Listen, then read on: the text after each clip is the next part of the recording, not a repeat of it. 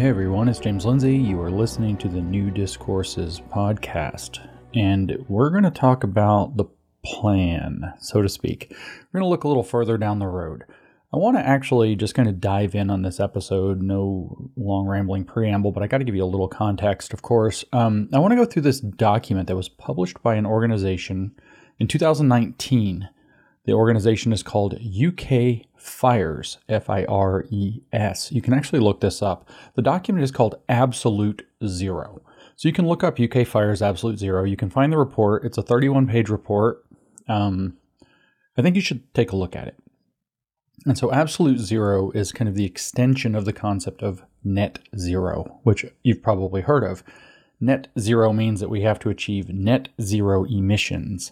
Emissions is the secret bad word, by the way. Emissions is the thing we all have to look at.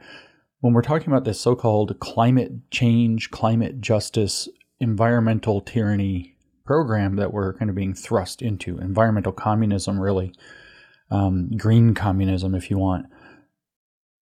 The word emissions is the scaremongering term. Everything in the entire orbit of society is being organized in terms of being sustainable, but the thing that's not sustainable is emissions. And emissions might be carbon dioxide, they might be methane, they might be other nitrogen compounds, whatever it happens to be that they want to exert control over. Well, primarily carbon dioxide and methane because of the climate change claims that they make. Now, I'm not about to try to adjudicate climate change here. I just want to present to you the idea of net zero versus absolute zero, and then we're going to read into this document, and I'm also going to give you some information on who UK Fires is. So net zero is the idea that we need to have net zero emissions. In other words, for every, say, coal plant pumping CO2 into the atmosphere to create electricity, we have to have some kind of an offset that pulls CO2 out of the atmosphere so that the amount of emissions is net zero. Absolute zero is a slightly, not even slightly, extremely more radical proposition, is that there will be absolutely no emissions by the year 2050. And so the cover image of the Absolute Zero document looks like a big green check mark, but if you actually look, it's a graph. And it shows a red line that's driving downward.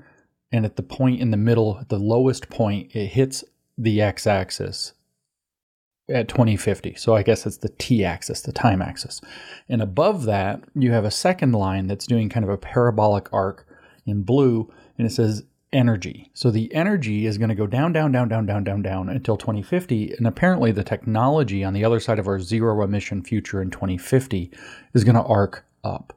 So net zero, in a sense, can be thought of as a much milder approach, or the 2030 goal on its way to the 2050 goal of absolute zero, depending on how seriously we take UK Fires in this report from 2019, which I'm going to read the executive summary in the first section of to you. I'm going to go through it so you can see how extreme this really is. But who are UK Fires? So UK Fires has his website, ukfires.org. You can go look them up. And they list their partners, but they describe themselves this way. UK Fires is a collaboration between the universities of Cambridge, Oxford, Nottingham, Bath, and Imperial College London. That's nothing small. Those are extremely significant universities. Cambridge and Oxford arguably being the most significant universities. Now, of course, Imperial College London, we learned during the COVID-19 outbreak, partnered with the CCP. I think it was Xi Jinping said that it was actually his kind of emissary university in the West. They say that we are funded by the EPSRC, which I don't immediately see. It says the Engineering and Physical Sciences Research Council. That's what that is. And it's tied into the UK Research and Innovation Program. So we are funded by the Engineering and Physical Sciences Research Council. The Engineering and Physical Science Research Council is the main funding body for engineering and physical science research in the United Kingdom. By investing and postgraduate training, we are building the knowledge and skills needed to address the scientific and technological challenges facing the nation. So UK Fires is not some fringe group They are a collaboration between the universities of Cambridge, Oxford, Nottingham, Bath, and Imperial College London, and they are funded explicitly by the main funding body for engineering and physical sciences research in the United Kingdom. They have a large number of partners listed on their website. You guys can go look at them: Anglo-American, Atkins, Catapult, Emerson, Materials Process Institute, Sky, Whitby Wood, and Advanced Electric Machines, in addition to those universities just named. And then what looks like something tiny, tiny letters, Strathclyde, Glasgow. And so they are not a small deal, and they are very proud of their UK Fire's Absolute Zero thing, because if we actually go to their website, which I'm on, ukfires.org, the first words on the website under the kind of, image, the marketing image at the top, are delivering on the UK's commitment to zero emissions in 2050, presents a tremendous opportunity for UK industries to develop strategies for global leadership through innovation compatible with a safe climate.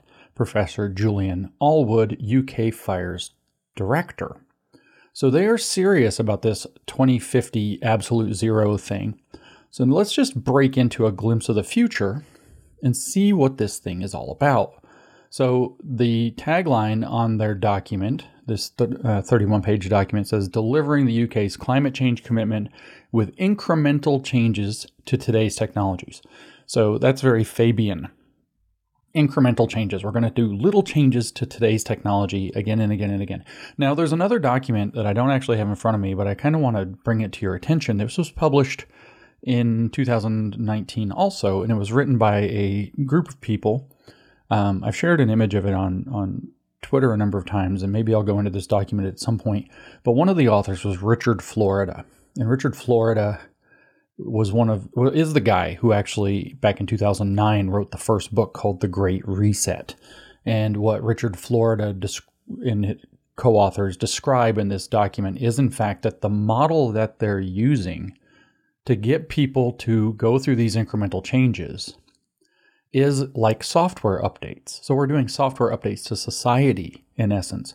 So they're going to update the software of society, how society runs, and you get to opt in as you go. Life just gets more and more and more and more and more of a pain in the ass the longer you wait to opt in.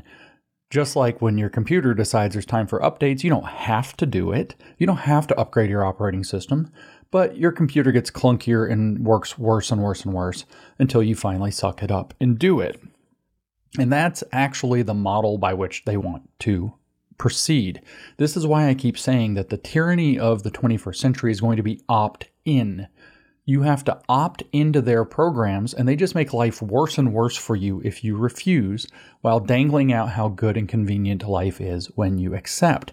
That's why I've done podcasts now on the power of opting out, the power of, say, pulling your kids out of the school so they're not in the data mining programs, so that they're not part of the opting in system that they're building. We opted out of the vaccine in large numbers, and as a result, we don't have vaccine passports, is kind of the logic there. So the goal here, through incremental changes to today's technology, is that they're going to incrementally tweak the technologies of today, and people can opt in, or industries can opt in, or they can just kind of fall behind. But they're just going to continue to march forward with these incremental changes, and you either go along or you struggle. So that's the strategy and mentality. Now remember, this is the goal for 2050. Now I will point out that this, again, document was published in 2019, if I have my dates right. Let me double check that. Yeah, first published 29th November 2019. And because I happen to work with insiders in the travel and tourism industry, as many of you know, they go to travel and tourism conferences. It turns out they have kind of like the CPAC of travel and tourism, which is called IMEX, I-M-E-X. I don't know what IMEX actually stands for. You're more than welcome to look it up and find out. I don't particularly care. I'm not involved. But I do know that at least 2 or 3 years ago, IMEX was talking about this document because that's where my colleagues got it. That's where they saw this document for the first time. So IMEX was taking it quite seriously. Now, I also know that in the travel, tourism, shipping, transportation, etc. industries that are all related to that there's a lot of disquiet and discomfort right now. They're still saying sustainability, and beating that drum and beating this kind of net zero, absolute zero drum as an agenda priority for the industry. But more and more people that are high up in the corporations involved in this industry are getting nervous. They're thinking something's not right. And they're whispering to one another. They're in the whispering to one another, but not daring to speak out phase. I encourage them to speak out sooner rather than later. The travel, transportation, and shipping industries, that's your supply chain when we get to shipping, by the way, are going to be extraordinarily crucial to them affecting the goals that they have to transform our world into their tyranny. And the only way we're going to stop it is by people who are in a positions to know, in authority to know, blowing the whistle. If you're nervous, you need to start networking with each other, doing the same thing people are doing everywhere else, creating conditions to insulate yourself from the worst of what's coming when you speak up, and start speaking up. Start leaking things privately. Get this information out there.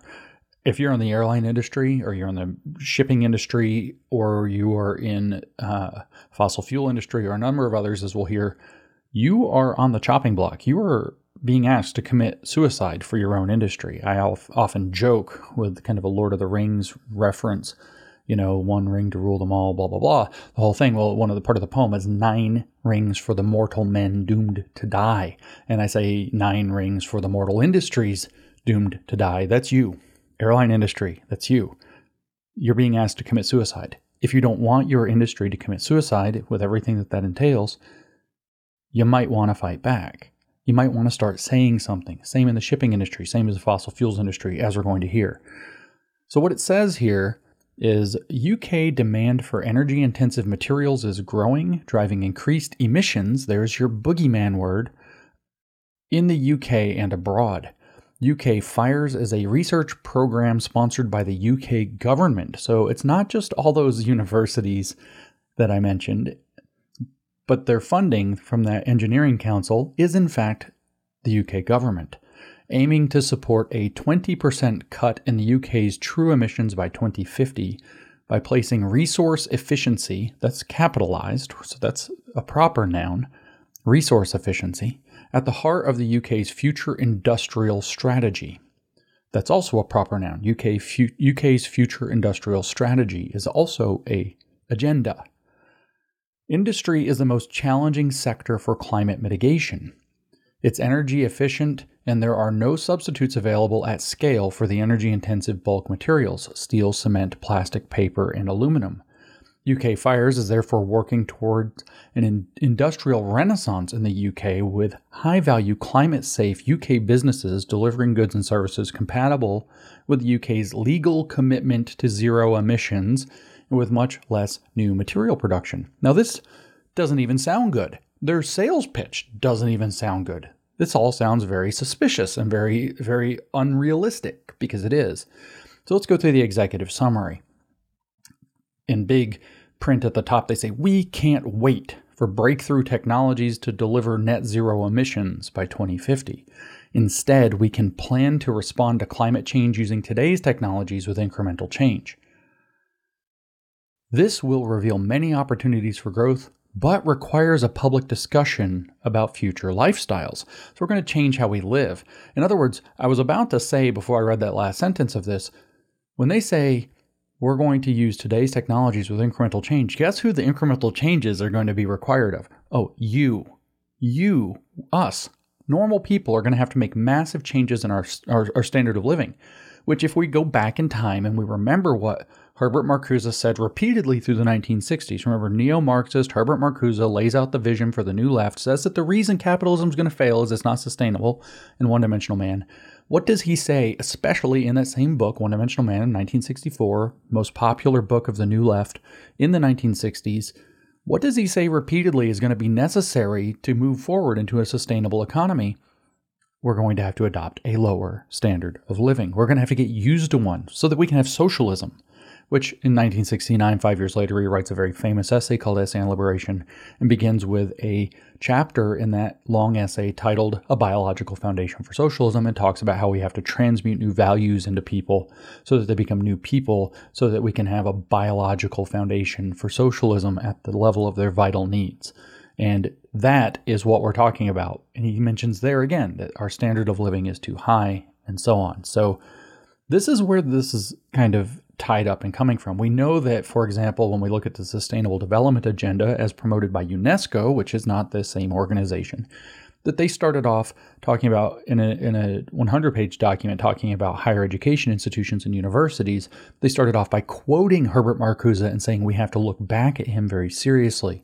So I would say that this is part and parcel, the idea of sustainable capitalism as the dialectical opposite to shareholder capitalism, or as a dialectical pair with what we might call productive socialism, is the vision for the future. And this emissions minimization is actually one of the levers by which they're going to force us into it. So here's what they tell us. We have to cut our greenhouse gas emissions, there's that word again, to zero by 2050. That's insane. We have to cut our greenhouse gas emissions to zero. P.S. You exhale, when you breathe, you exhale carbon dioxide, which is a greenhouse gas. We have to cut our greenhouse gas emissions to zero by 2050. Turns out when squirrels and birds and every other animal on the planet breathes, it also emits carbon dioxide. We have to cut our greenhouse gas emissions to zero, no emissions, by 2050. That's what climate scientists tell us. Well, we can trust them, I'm sure. It's what social protesters are asking for. Let me ask you guys a question at UK Fires. Who gives a shit what they're asking for? They're lunatics. Why do we care what climate protesters are asking for? It's what social protesters are asking for, and now it's the law in the UK because the UK is stupid and is destroying its own society. There it is, as blunt as it needs to be. They say, but we aren't on track. For 20 years, we've been trying to solve the problem with newer breakthrough technologies that supply energy and allow industry to keep growing, like nuclear plants, so we don't have to change our lifestyles. Oh, that's what this is about, tyranny. But although some exciting new technology options are being developed, it will take a long time to deploy them and they won't be operating at scale within 30 years. Meanwhile, our cars are getting heavier. Yeah, because they're full of batteries because they're electric. Meanwhile, our cars are getting heavier, we're flying more each year, and we heat our homes to higher temperatures. Oh, we have a decent and improving standard of living, but we have to have lifestyle changes. Do you see what this is all about? We all know that this makes no sense. No, actually, we don't, because we don't all believe the lying climate science. Well, they're not necessarily lying. They might just be wrong. The climate scientists and the conclusions politicians are drawing from whatever the climate scientists are saying. Okay, so meanwhile, our cars are getting heavier, we're flying more each year, and we heat our homes to higher temperatures. Those are the things they're going to target. We all know that this makes no sense, but it's difficult to start discussing how we really want to address climate change while we keep hoping that new technologies will take the problem away. You notice that they've shut down all those nuclear plants? Let's just remind you. Old technology was taking the problem away. Nuclear energy is not new. There are new generations of nuclear plants being developed that are taking the problem away, but they don't want that because they want new lifestyles, because they want tyranny. In response, they say, this report starts from today's technologies. If we really want to reach zero emissions in 30 years' time, what does that involve?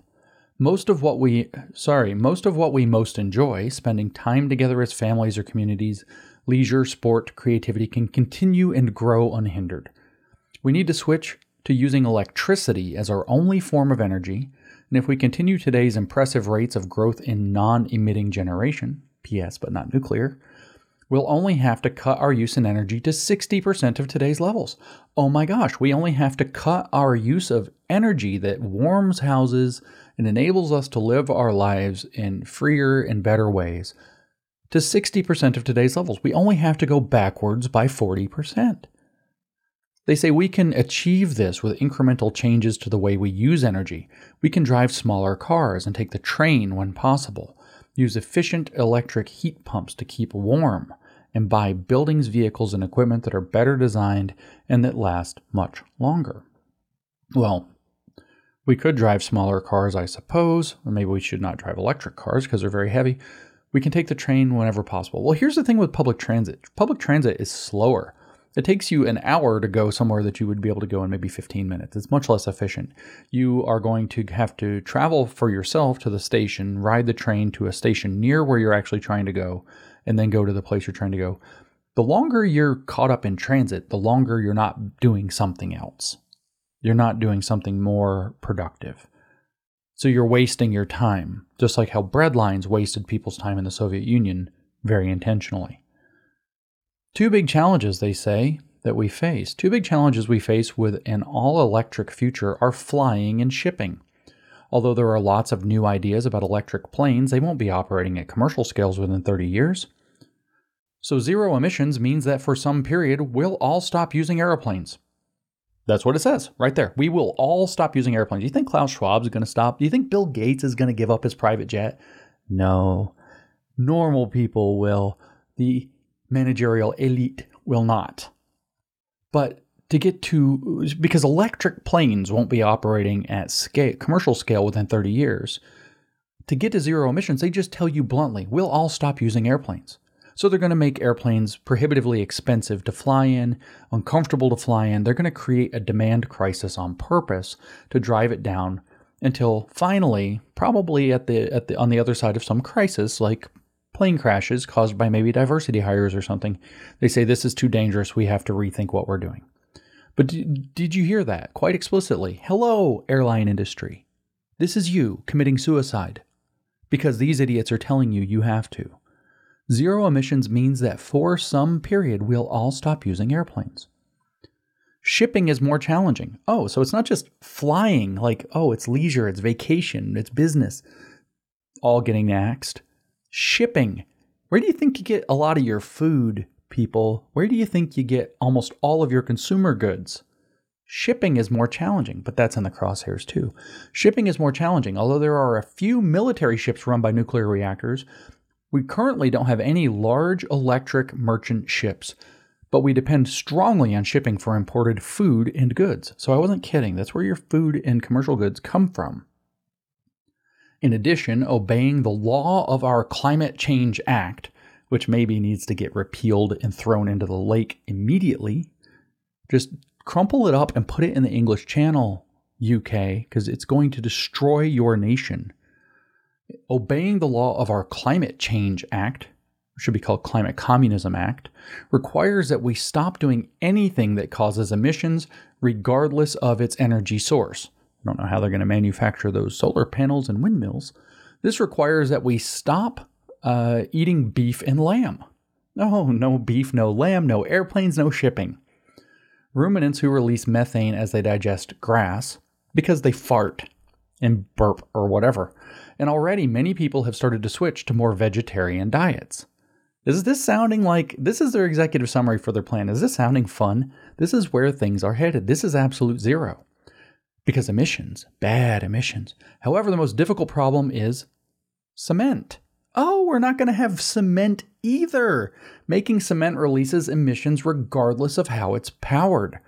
There's a reason for that, because making cement is actually bound together using quicklime. Quicklime is actually, if I remember my stuff right, it's calcium carbonate, which is obtained from calcium bicarbonate, which is obtained from grinding up limestone. And you grind up the limestone and you actually bake off the some of the carbon dioxide so that calcium bicarbonate becomes calcium carbonate, and calcium carbonate is the quicklime binder that basically turns concrete into artificial limestone, more or less. Just broad strokes, that's what's going on. Making cement releases emissions. In other words, just to get the quicklime out of the rock, you have to release tons of CO2. Oh, that's why we can't build nuclear plants, because they're made out of concrete. That's why we can't build anything made out of concrete, because it requires cement. So the bigger problem, it's not that you're not going to be allowed to eat meat. It's not going to be that there's no shipping of food and commercial goods. It's not that there will be no airplanes, and reducing all use of heating and transportation to 60% of current uses. There can be no cement, because making cement releases emissions regardless of how it's powered. There are currently no alternative options available at scale, and we don't know how to install new renewables or make new energy efficient buildings without it. Oh. We need to discuss these challenges as a society. Making progress on climate change requires that the three key groups of players, government, businesses, and individuals, work together, rather than waiting for the other two to act first. So government and individuals, that's tyranny. Government and businesses, that's fascism. It's public-private partnership, businesses and individuals. I don't even know that. I mean, that's a market, right? So apparently they all three have to be smashed into one thing, which is tyranny. It's just going to be tyranny. But until we face up to the fact that breakthrough technologies won't arrive fast enough, we can't even begin having the right discussion. Now, of course, they already told us what the problem is. It's the bad law, the Climate Change Act, which reifies a nonsense proposition about how we should proceed given climate change, regardless of its reality or falsity. Committing to zero emissions, they tell us, creates tremendous opportunities. Oh, yeah. After we lose our shipping of food and commercial goods, and we lose our ability to travel by airplane, and we reduce our ability to travel any other way, and we reduce our ability to heat our homes and use electricity, probably rolling brownouts and scheduled brownouts and things like that, and we completely get rid of cement. On top of all of that, there are tremendous opportunities. There will be huge growth, they say, in the use and conversion of electricity for travel, warmth, and in industry. Growth in new zero emissions diets. Porridge. Growth in materials production, manufacturing, and construction compatible with zero emissions. In other words, something to replace cement. Growth in leisure and domestic travel, because you're not going anywhere internationally, by the way. Growth in businesses that help us to use energy efficiently and to conserve the value in materials. Bringing about this change and exploring the opportunities it creates requires three things to happen together. As individuals, we need to be part of the process, exploring the changes in lifestyle we prefer in order to make zero emissions a reality. So you've got to give up your quality of life to zero emission cult logic. Protest, they say, is no longer enough. We must together discuss the way we want the solution to develop. The government needs to treat this as a delivery challenge, just like we did with the London Olympics, on time and on budget. The emitting businesses that must close, sorry about your factory, sorry about your life's work, guys. The emitting businesses that must close cannot be allowed to delay action, but you can't wait. You just need to shut down now. Go ahead, commit suicide in your industry. But meanwhile, the authors of this report are funded by the government to work across industry to support the transition to growth compatible with zero emissions. So see, you're supposed to shut down your factory, your business, your industry, but the government will help you guys along in the meantime. But remember, the target's 2050. So the meantime is on the other side of 30 years from now. So you're going to be on the government tit for 30 years and shut down your own prosperity in the process. That's their plan. That's the business's plan. The government is going to become more tyrannical to deliver on mass scale projects, obviously funded through the public and whatever in the businesses that they're milking dry for the funds to do it. This is socialism in action. And then individuals are just going to have to get on board with be disciplined for no emissions and change their lifestyles. Doesn't this sound enticing? Breakthrough technologies will be important in the future, but we cannot depend on them to reach our zero emissions target in 2050. Let me just break something to these UK fire geniuses at Cambridge and Oxford and wherever else. You morons. Let me just break something to you frickin' morons. If we collapse energy production, we're not going to have research and development at any noticeable scale. There will be no breakthrough technologies. There will only be breakdown of society. You fucking morons. Energy is everything. Let me say it again. Energy is everything. You start tamping down on access to energy, you are not going to have breakthrough technologies. You're not going to go anywhere. You're going to collapse your society and its ability to support research and development that could make the breakthrough technologies.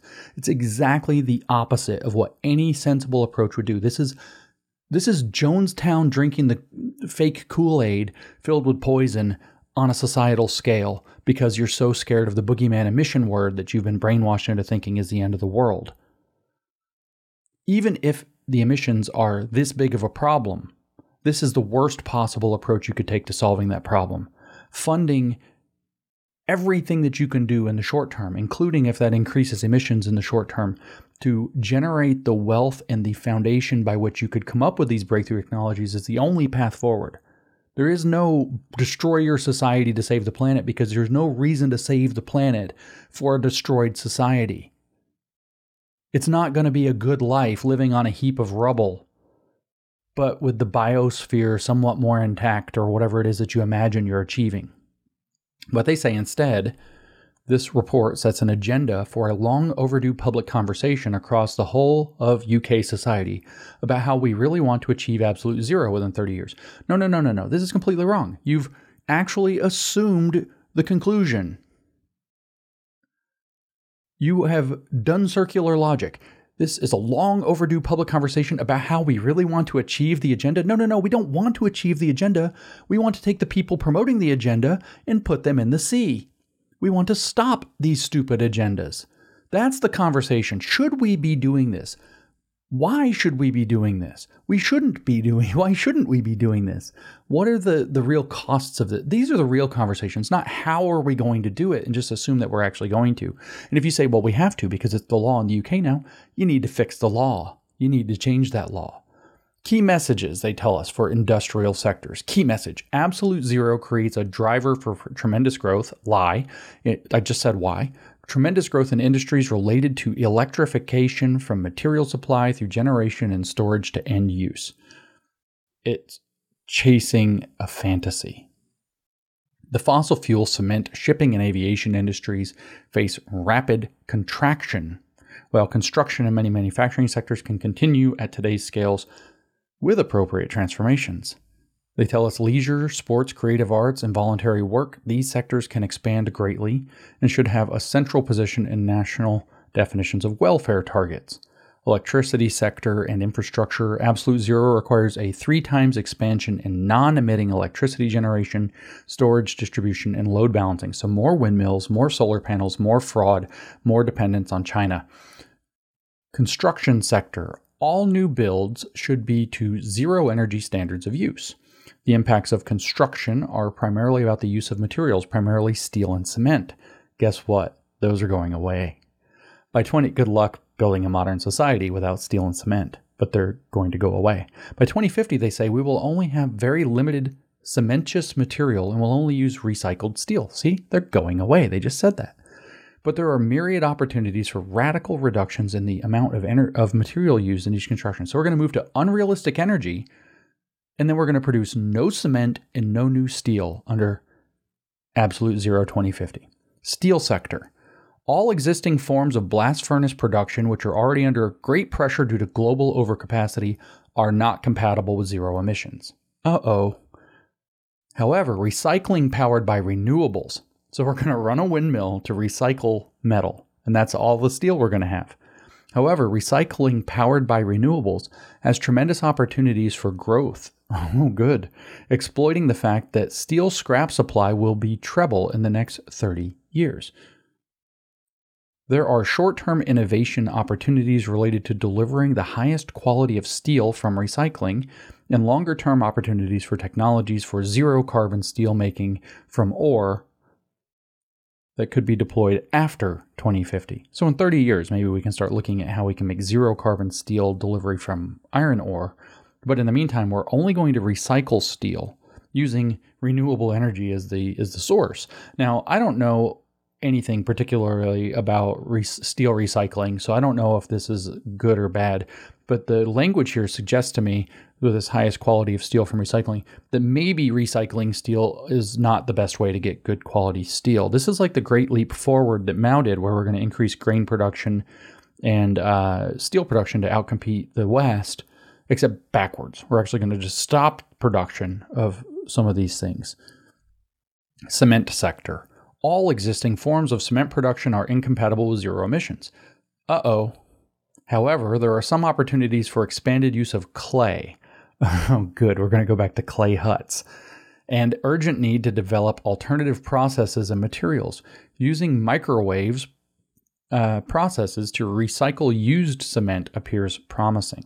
So what they're saying is we have no solution to cement. We're just going to stop doing it. Literally, the entire modern world is built out of concrete. All those cities they want to herd us into, steel and concrete. Whoops, got to get rid of those. Mining and material supply. Zero emissions will drive a rapid transition in materials requirements. Oh, that sounds good. Significant reduction in demand for some ores and minerals, particularly those associated with steel and cement, are likely, along with A rapid expansion of demand for materials associated with electrification, which PS China basically owns all of now because of their Belt and Road Initiative.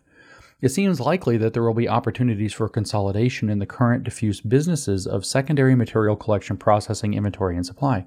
Oh, the diffuse businesses of recycling, the not enough we already have. I got you. Rail. The greatest efficiency of electric rail travel suggests a significant expansion in this area. These are the opportunities, remember, domestically and internationally.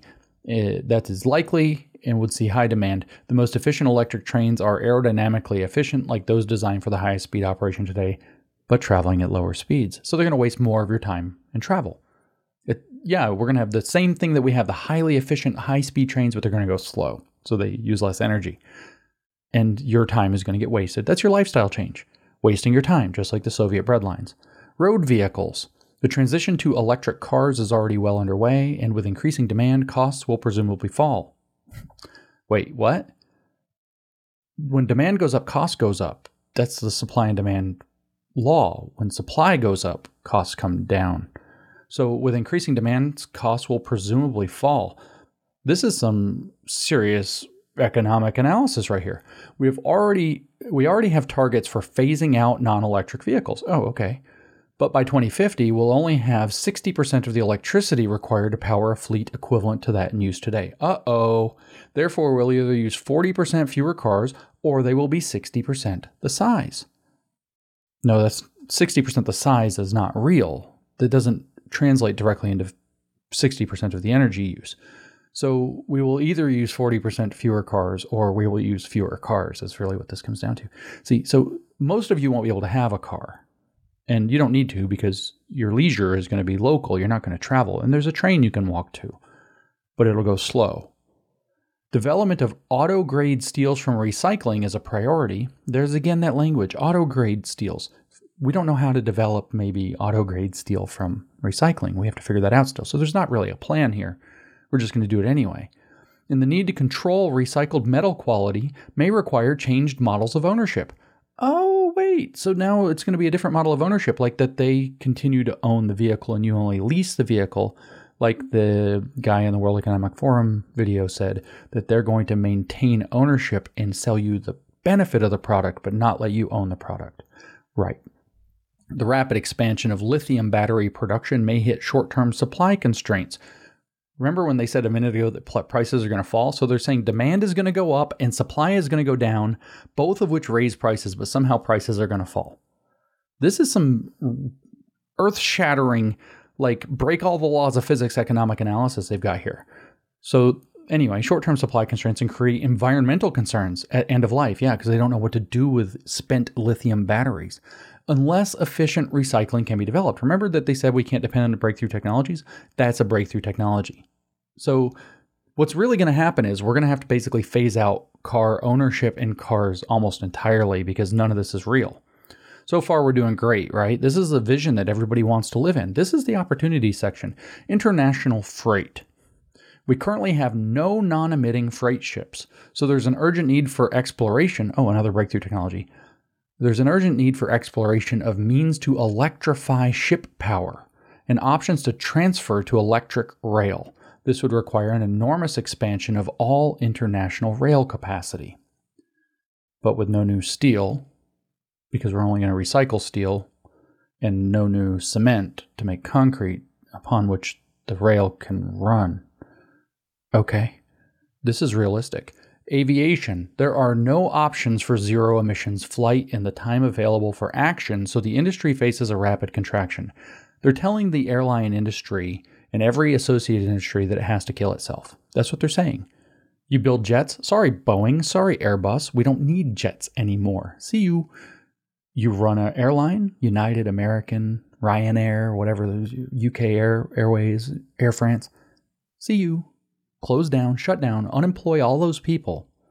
Developments, they say, in electric flight may be relevant beyond 2050. Now just realize your kids are not going to see the world. If you have kids that are like 10 or 11 and you've got to have a few opportunities, you got to go to Europe maybe, you got to go here, you got to go there, you got to see some things, maybe you are European, you got to come to America, you got to see Texas, yeehaw, cowboys with the guns, you got to do all this. Not anymore. Your kids will not see the world. Your kids will barely leave the local area where they live because all of these rapid contractions. They certainly will not fly anywhere. There will be no airlines to fly on.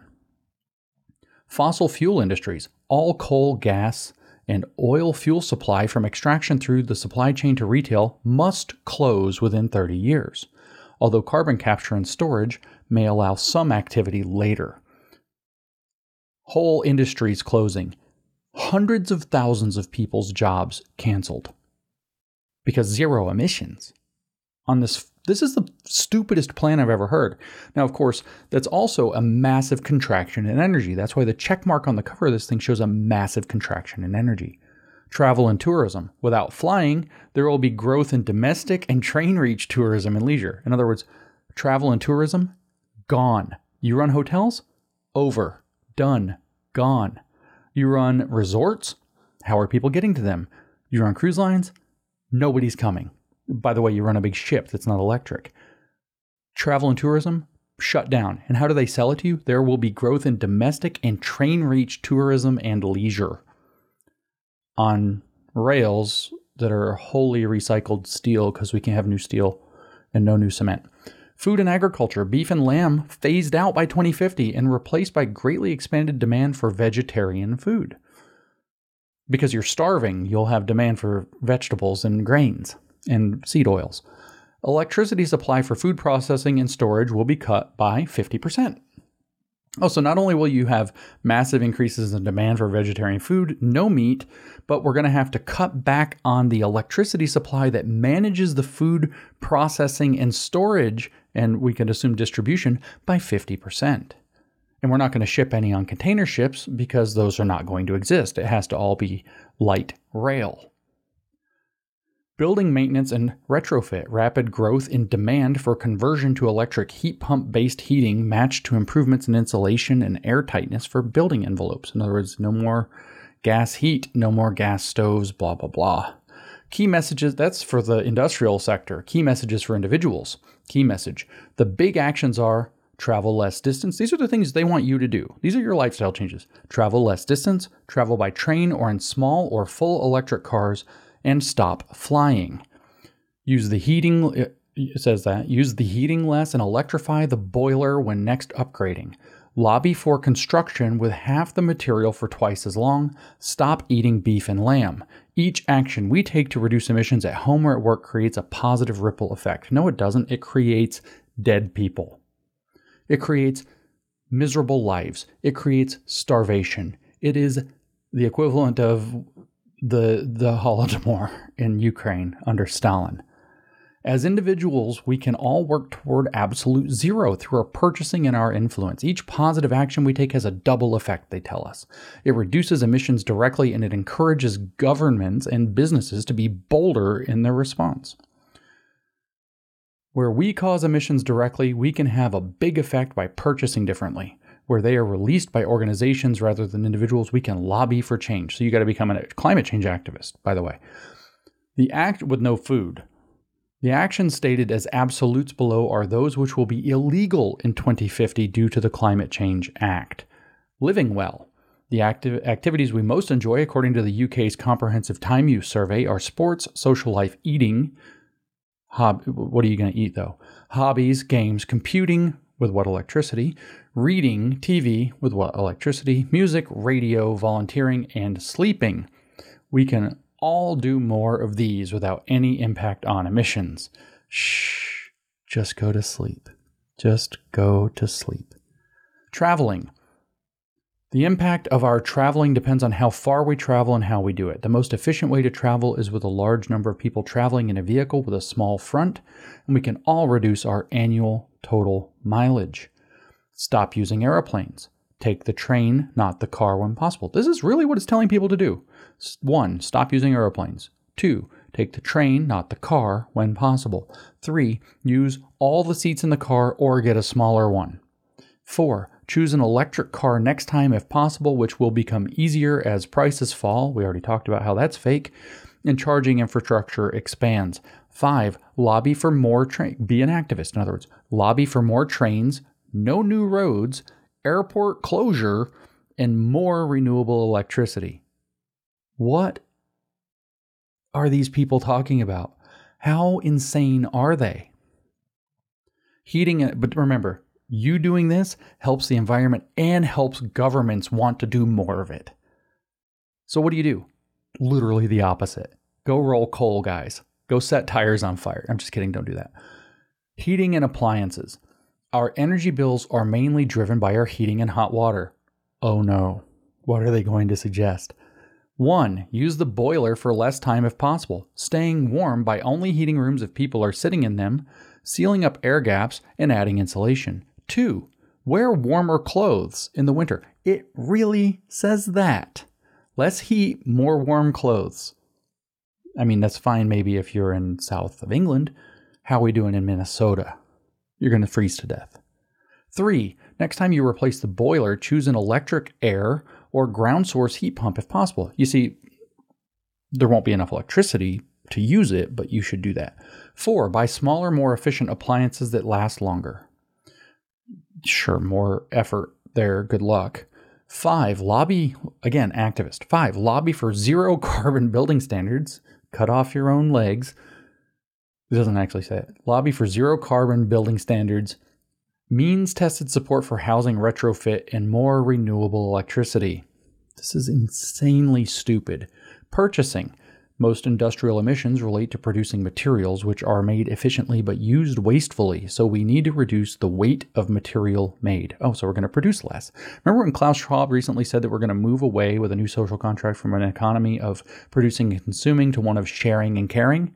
So you're going to share things with people a lot, and they're going to tell you what to care about because we have to reduce the weight of material made, they tell us here in the report. The highest volumes of material use are not by households, but to make commercial and public buildings and infrastructure, industrial equipment, and vehicles. So what do you do as an individual? 1, be an activist. Literally. 1, lobby businesses and the government to make buildings and infrastructure with half the material guaranteed to last for twice as long. That sounds like a little bit of a pipe dream, especially with no concrete and no steel. 2, when extending or modifying your home, try to choose recycled or reused materials and avoid cement. Okay. 3, aim to reduce the total weight of material you purchase each year. Listen to these people. 4, lobby for border controls on emissions in materials like we have with food standards to allow businesses fit for absolute zero to grow and prosper in the UK. Lobby, lobby, lobby. Come be an activist. This is what you can do as an individual. Eating. Small changes in the diet can have a big effect. 1, reduce consumption of beef and lamb as these have far higher emissions than any other common food. Far higher nutrition as well, but what the hell? We don't need you. You're a person and you're in the way. Fewer of you means fewer emissions. 2, choose more locally sourced food if possible to reduce food miles, particularly aiming to cut out air-freighted foods. 3, aim to use less frozen and processed meals as these dominate the energy use of food manufacturers. 4, again with the activism, lobby supermarkets to support farmers and using less fertilizer. It has a high impact, but much of it is wasted as it is spread too far away from the plants. Okay, listen to how stupid this is. Lobby supermarkets to get farmers not to use fertilizer. This is some Red Guard Mao stuff. This is nonsense. Go attack these other people who have nothing to do with what you're actually doing so that they will make the biggest mistake in agriculture since Lysenko. Why this report matters. Key message. We are legally committed to reducing the UK's emissions to zero by 2050. There's an easy fix for that, gang. Get rid of the law. That's a stupid, dangerous, ridiculous, murderous law. Get rid of it. And there isn't time to do this by deploying technologies that don't yet operate at scale. We need a public discussion about the changes required and how to convert them into a great industrial strategy. It's a great leap forward into the toilet. Timelines. In her last significant act as Prime Minister, Theresa May changed the UK's Climate Change Act to commit us to eliminating all greenhouse gas emissions in the UK by 2050. This decision is based on good climate science, was a response to a great wave of social protest. Again, let me ask you the key question about that. So fucking what? And has been replicated in 60 other countries already. They left out the word shithole countries before that. That's weird.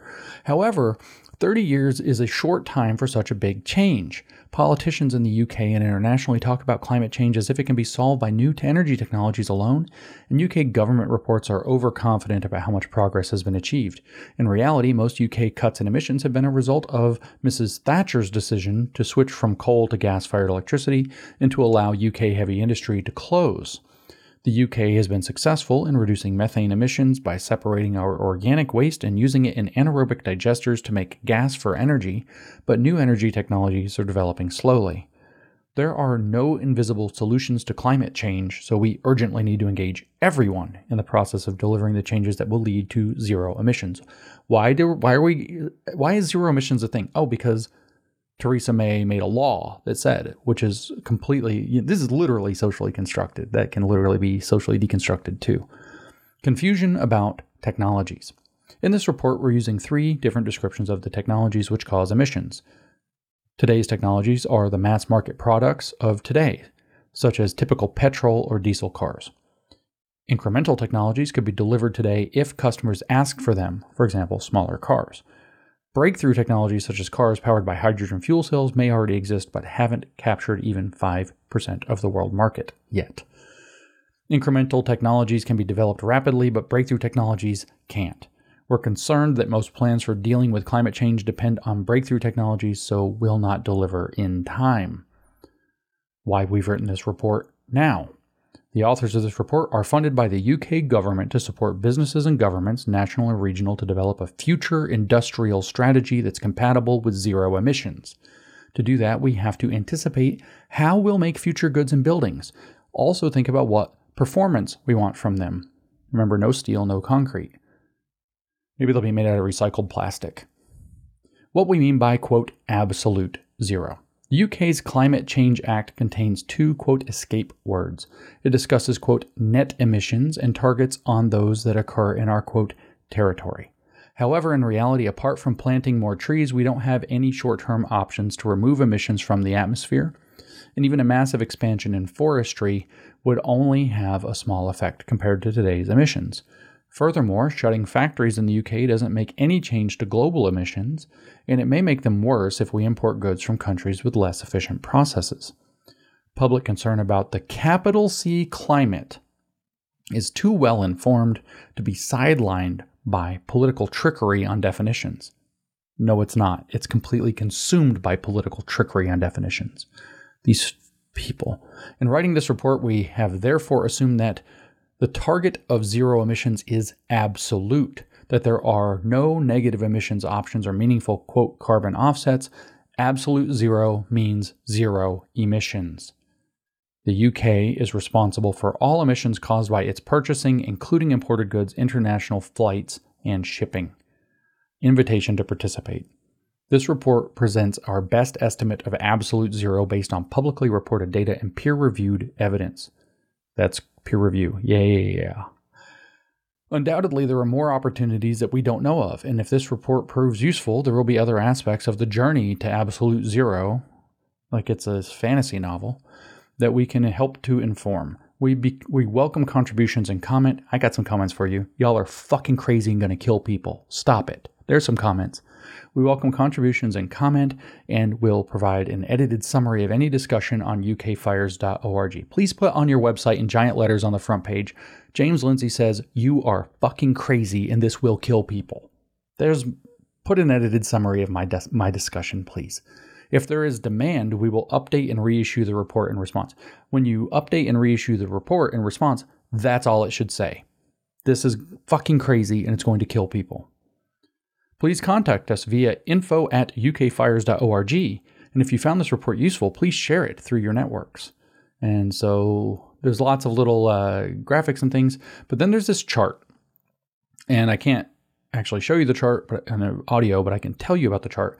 So it has, on the horizontal scale, it has years. 2020 through 2029 is the first block. 2030 through 2049 is the second block. 2050, absolute zero, and then beyond 2050. And then it has vertically, it has a bunch of industries. And what it shows is all of these things contracting, some of them to zero by 2050. So road vehicles, 2029, in the 2020s, development of petrol diesel engines ends any new vehicle introduced from now on must be compatible with absolute zero by 2030.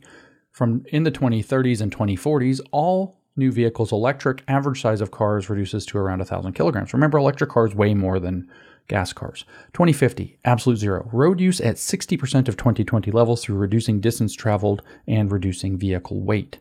Beyond 2050, new options for energy storage linked to expanding non-emitting electricity may allow demand growth. Maybe. I'm going to tell you what's going to happen is that whole industry is going to collapse and everything's going to go to hell. We're going to say that a few more times. Rail. In the 2020s, growth in domestic and international rail as substitutes for flights and low occupancy car travel. So how are they going to do substitutes for flights? Why are people going to pick rail? Well, some lunatics are going to decide this is necessary and important and they're morally virtuous and they're going to ride the train. But what they're really going to do is create demand crises and supply crises in aviation so that it's too expensive and too scary and too prohibitive to want to fly, so people won't want to. So then they'll take other options. So plane crashes, I would expect, with whatever causes. Artificial circumstances that hike the price of flights, they're already up about 200% since this was written across the world. As somebody who buys a lot of flights, I can tell you they are 2 to 3 times as expensive as they were when I started this journey just a couple of years ago. 2030s and 40s, further growth in rail, further growth with expanded network and all electric trains. Rail becomes the dominant mode for freight as shipping declines. So we're going to do all of our shipping with electric trains.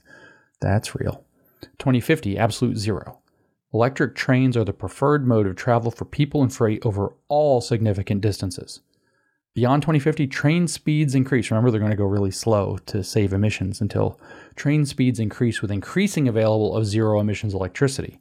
So only as we get more zero emissions electricity is rail going to pick up speed. In the meantime, you're just going to have really slow, shitty rail with no new steel to lay the rails, which seems extremely real. Flying, 2020s. Just in the 2020s. Remember, it's 2023 right now. All airports in the UK, all airports except Heathrow, Glasgow, and Belfast close with transfers by rail. So the UK will have 3 airports in Heathrow. That's Heathrow in London, Glasgow's airport, and Belfast. So Ireland gets one, Scotland gets one, and England gets one. Everything else is by train. That's through 2030. 2030 to the 2030s and 2040s, all remaining airports close. I wasn't kidding. You're killing your industry. If you're in the airline industry or anything tangential to it or the travel and tourism industry, you better start speaking up because they're going to destroy all of it. All airports except 3 close within the next 7 years. All of them, but those 3 biggest. And then in the next 2 decades, all remaining airports close. 2050, absolute zero. What does it have? It just has a red circle with a line through it. Nothing, zero, no air travel, dead, gone. Beyond 2050, electric planes may fly with synthetic fuel once there are excess non-emitting electricity supplies. Nobody's flying except the elite in their fancy private jets. Shipping. Think about this. Shipping, food and commercial goods. There are currently no freight ships operating without emissions, so shipping must contract. That's the 2020s. Stop and think about it for a second. Almost no key necessary good primary manufacturing happens in most Western countries. It's almost all imported from largely Asia. We're going to get rid of shipping. Think. And then in the next decades, 2030s and 2040s, all shipping declines to zero. 2050 at absolute zero. Again, the red circle with a line through it. There just is no shipping. No shipping. No flying by 2050. After 2050, some naval ships operate with onboard nuclear power. Some naval ships operate. And new storage options may allow electric power. So no shipping, massively reduced navies. Heating. Electric heat pumps in the 2020s will replace gas boilers, and building retrofits for air tightness insulation and external shading will expand rapidly.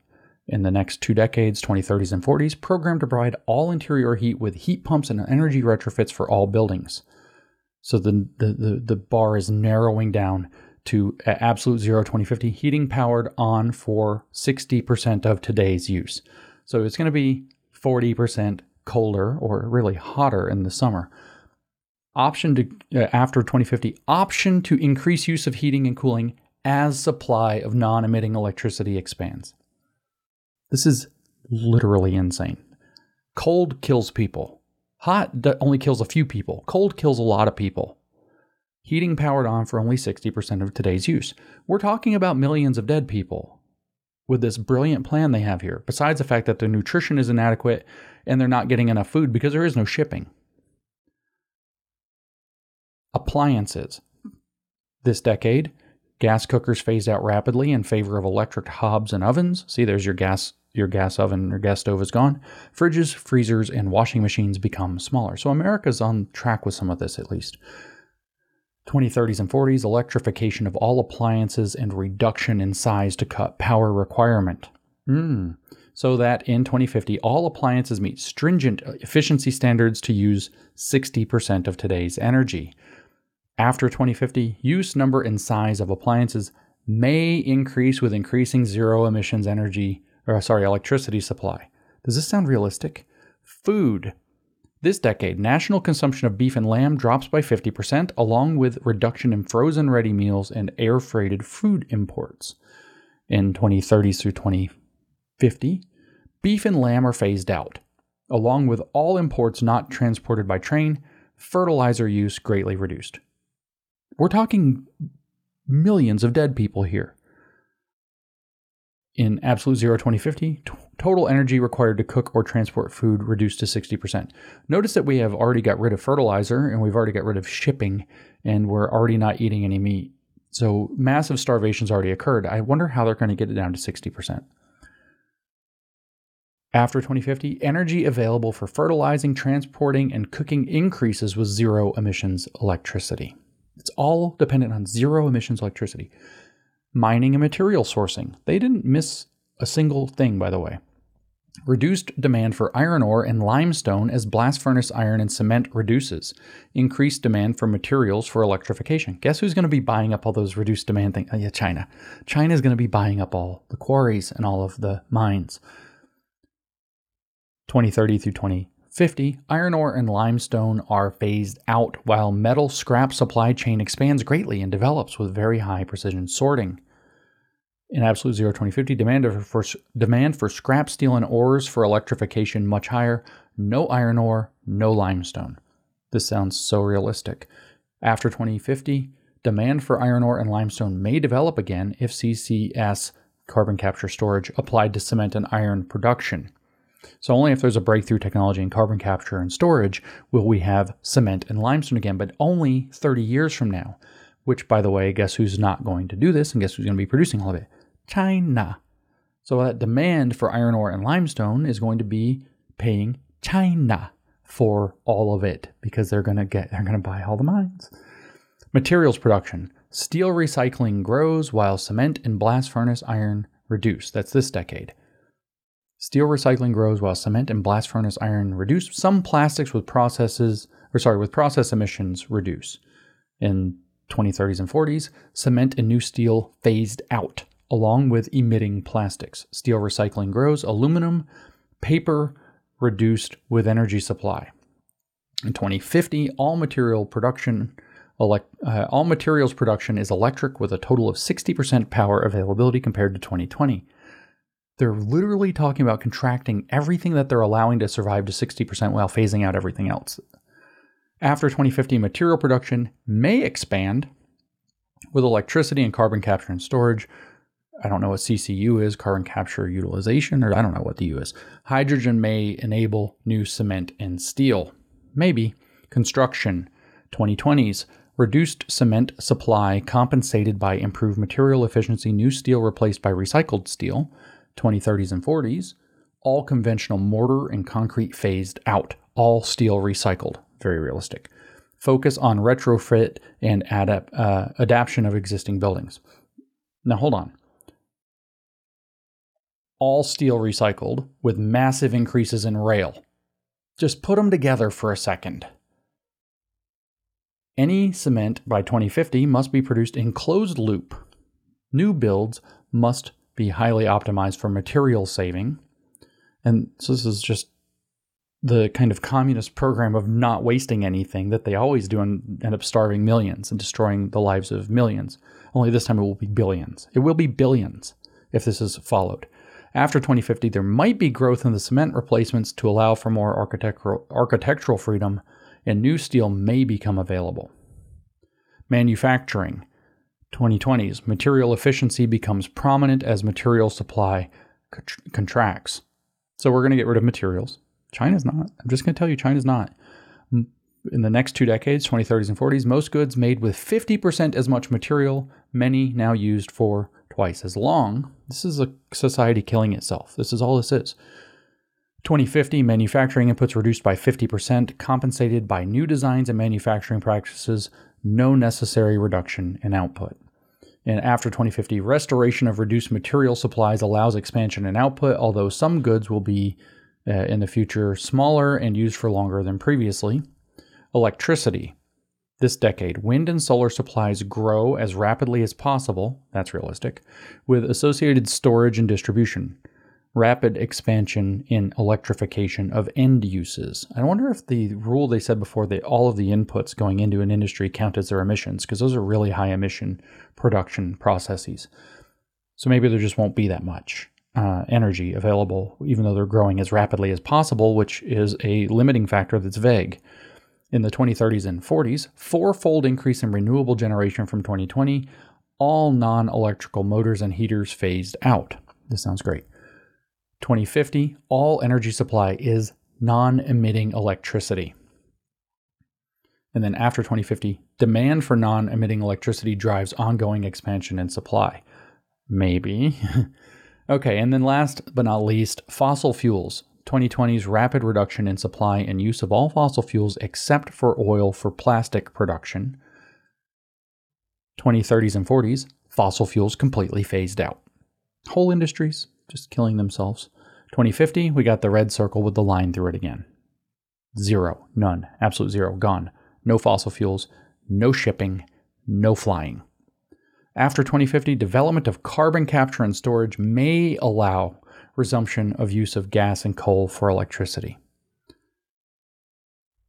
This is what we're talking about. I'm not going to go through any more of this actually because I'm actually on a tight schedule, but the whole document is this way. It's talking about energy transitions and how this is all supposed to magically work. We're going to have food transitions. We're going to have no steel, no cement, no red meat, no container shipping,